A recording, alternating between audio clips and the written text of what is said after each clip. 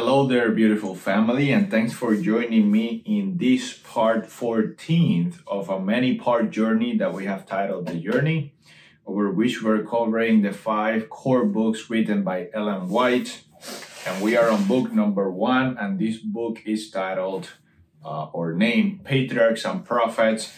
We are on chapter 14, and chapter 14 is titled Destruction of Sodom. Important, as we've been talking about the life of Abraham, we remember that Abraham had a cousin, Lot, and it was dispute among them, and Abraham told Lot, hey, let's split up. You choose wherever you want to go, and I'll go the other way.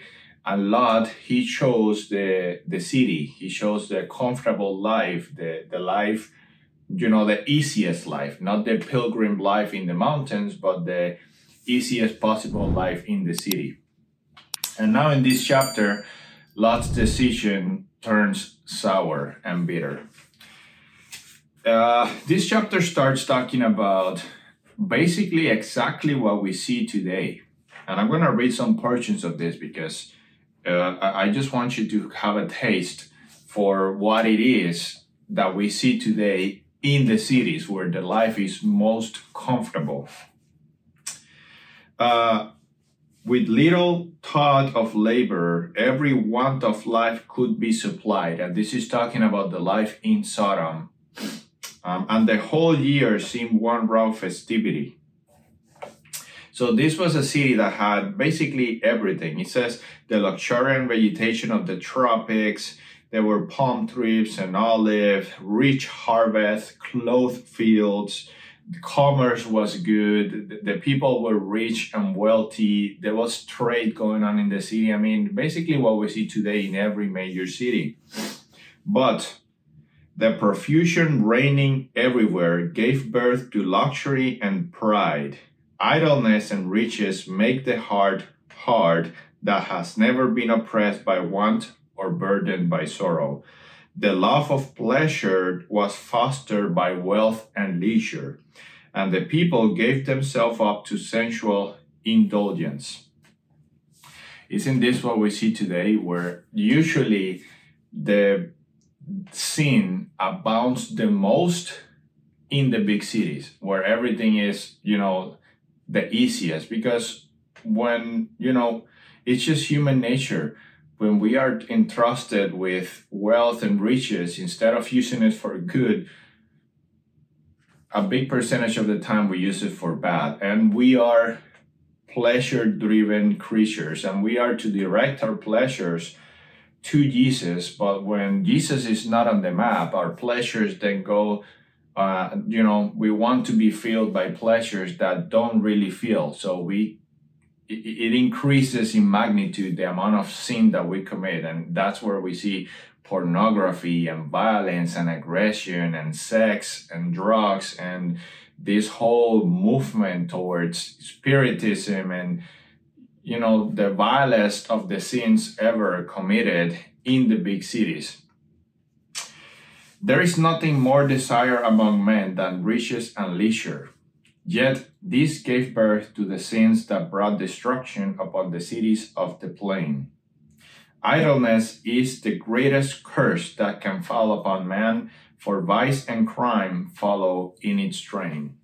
So Lot found himself living in Sodom, and he was a witness to all of these terrible, terrible things. But that's what he chose. He chose a life of luxury.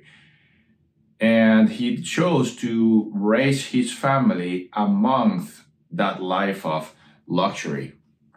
And that definitely had its consequences, as we'll see here in a minute. So as the story unfolds, by the way, this chapter is mostly covering Genesis 19th. So if you want to study the Bible, which is highly encouraged, I do ask you to please study Bible along with this book. This is not to substitute Bible study. So 2 men visit the city. 2 angels of God visited the city because the sin had become so abounding that God had to intervene and put a pause on it. The horribleness of crimes and sins were being committed in these cities, and God had to intervene just as he did in the times of Noah. So 2 angels of God visited the city, and this mainly because God never ever destroys the just with the sinners. And in this particular case, Abraham, if you remember from a few chapters back, had pleaded with God, God, well, will you destroy the city if there's even 50 believers? What about 30? What about 20? What about 10? What about just one? And God has said, if there's one person in there that can be saved, I'll save them. And this is God keeping that promise, and that person was Lot. So the 2 angels visited the city to test the character of Lot, and Lot opens the doors for them. He sees these 2 strangers, which we know are angels from what the Bible says, and God invites them in, and they test him a little bit. They say, no, we're gonna stay in the streets. And Lot said, definitely not, you can't do that, because he knew the horribleness of the character of the people in the city. And they actually saw it too. Once these 2 strangers come into Lot's house, he says that the men of the city gather upon his front door, and they were knocking on it, asking Lot to please let them meet. And by meet in this particular case, he's talking meeting as in intimately sexually. They wanted these men to be brought out so that they can have all sorts of horrible sexual acts with them. And this just speaks about the kind of people that lived in that city, the mentality of the pleasure-driven people governed by Satan.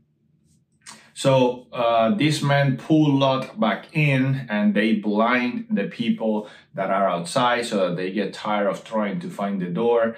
And these 2 men gave Lot the warning. This city is going to be destroyed tonight. Get out. You need to gather your family, and you need to get out, leave everything behind. There's no time, for messing around, basically.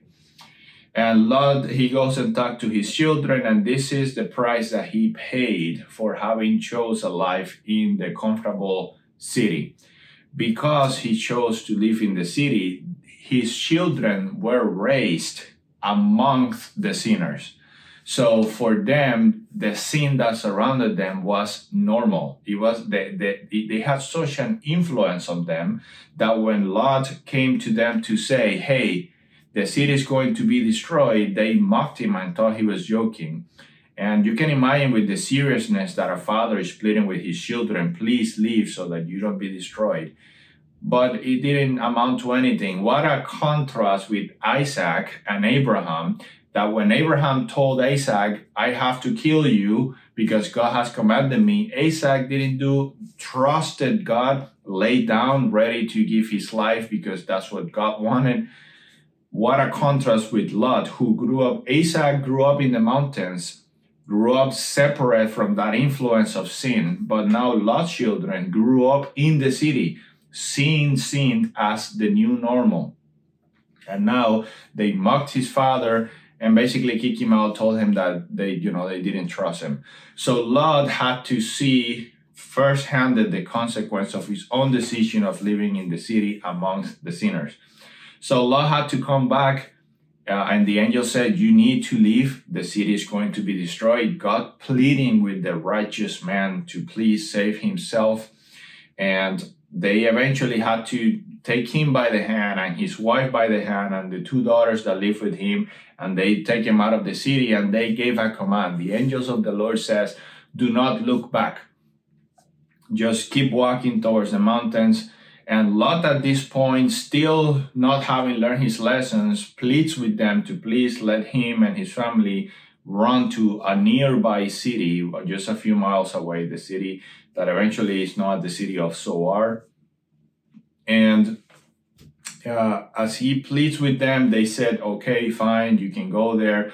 He did not yet learn his lesson clearly.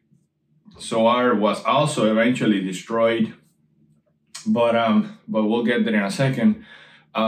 When the command is given, do not look back, this is more than just about literally looking back to see what's going on. When they say do not look back, there's more to this, and is that when God calls, we need to learn to put God first above everything else. When there are other priorities in life, when we care about the riches and the wealth that we've amassed, that makes us severely doubt God's commandment. And when they say do not look back, it meant leave everything behind, accept that you're leaving everything behind and go, because God is asking you to do so, and he will take care of you as he has promised over and over again. So Lot once again had to deal with the consequences of having chose a life in the city. His wife, in this case, she was completely attached to the gains and, the worldly gains that she has had in the city. She wanted the city. She, of course, wanted to stay with his children. The only reason she was outside of the city was because the angels have grabbed them by the hand and pulled her out with Lot and his 2 daughters. So her heart was attached to the city, and she was actually fostering a grudge against God for having taken her out of the city. She looks back to the city, and she in turn is turned into a statue of salt, meaning she died. She died because even though her body was outside of the city, her mind was still inside the city. And this is a lesson for us too, right? The Bible says, build treasures in heaven where moth does not, corrupt or destroy. Her treasures were in earth. And when we are attached to the treasures in earth, the consequences are unavoidable. We will unfortunately perish with the earth because we put earth things over God, and that is not what God has asked us, because there's a reason for this. It's not because God just wants the attention for himself. It's because we cannot grow in character if we're still attached to earthly things. God cannot evolve our character and he cannot transform us if we are still clinging to earthly treasures. And this was happened. So Lot's wife died in there with the city. Lot moves on. He goes to Zoar eventually, but as I said, Zoar gets destroyed, so he has to flee to the mountains. And for the 3rd time, he had to pay the consequences of his decision to live in the city. And in this case, I'm not even going to comment on it. You can read it on the Bible again, where Genesis chapter 19 and forward. The 2 daughters that are left for Lot are filled with sin, are still filled with the influences of what they saw in the city of Sodom. So what they did a despicable act, and out of those 2 daughters came a lineage, a descendants of people. And those were the Moabites and the Amorites.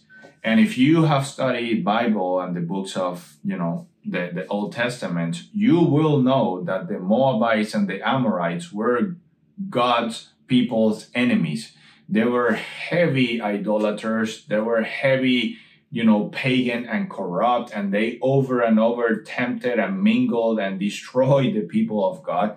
So you can see how it all started with one person, with one parent who was not, he didn't have a strong foundation in God, and how the lineage just devolves. Instead of evolving, it devolves, which goes to the point of our previous discussion, chapter 13, the previous episode when we were talking about Abraham, how God wanted to polish Abraham's character by putting him through the test of faith that will certainly make an impression on him. You can see completely the contrast between a parent that decides to honor God, that chose the simple life in the mountains away from sin, and how he raised Isaac to be a faithful child, and how out of Isaac came the descendants of the lineage of the people of God, and eventually Jesus. And then Lot, who chose the city and the comfortableness and unfortunately the influences that come with the city, living amongst the sinners, and how his family got completely destroyed. And the 2 surviving daughters gave birth to a generation of horrible, horrible people. So this is a lesson here to be learned from parents, and that's how Ellen White finishes the chapter about how it is extremely important for we as parents, when we have children, to stay away from the influences of the city. Try to raise your child, away from the cities. I mean, that's what we see today. The big cities is where temptation and sin abounds the most, and where we should stay away from. So Noah's time, people started doing horrible things. God had to intervene. He gave a warning, and then destruction came. The people of the city were abounding in sin. God came to give a warning. He pulled his people out, and then destruction came.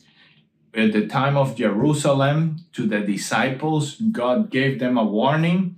Same as Lot, the same exact case. When you see the city surrounded by the Roman legions, run away. He did not say, pack up your stuff, think about the latest, fashion clothes that you bought or the nicest watch. Just leave everything behind and run. And those who did live, those who stayed, were destroyed. That's the destruction of Jerusalem by the Roman Empire. And once again, history continues to repeat itself. Once again, we are there today. Today, there's a warning for us, for you and me. That's the message on Revelation 14, the three angels' message. There is a warning for God's last people in the ends of time, which I believe we're there, if not very, very, very close to there.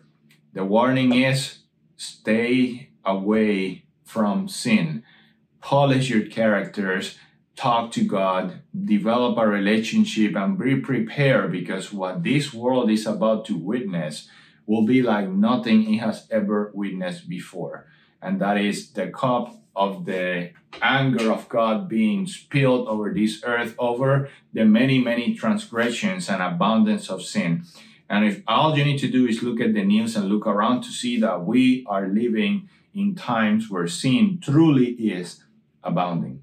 So, what will your decision be? Will you choose the simple life away from sin, from sinners, from the cities, or you'll choose the comfortableness of the cities and then, just like Lot, have to pay the consequence for it?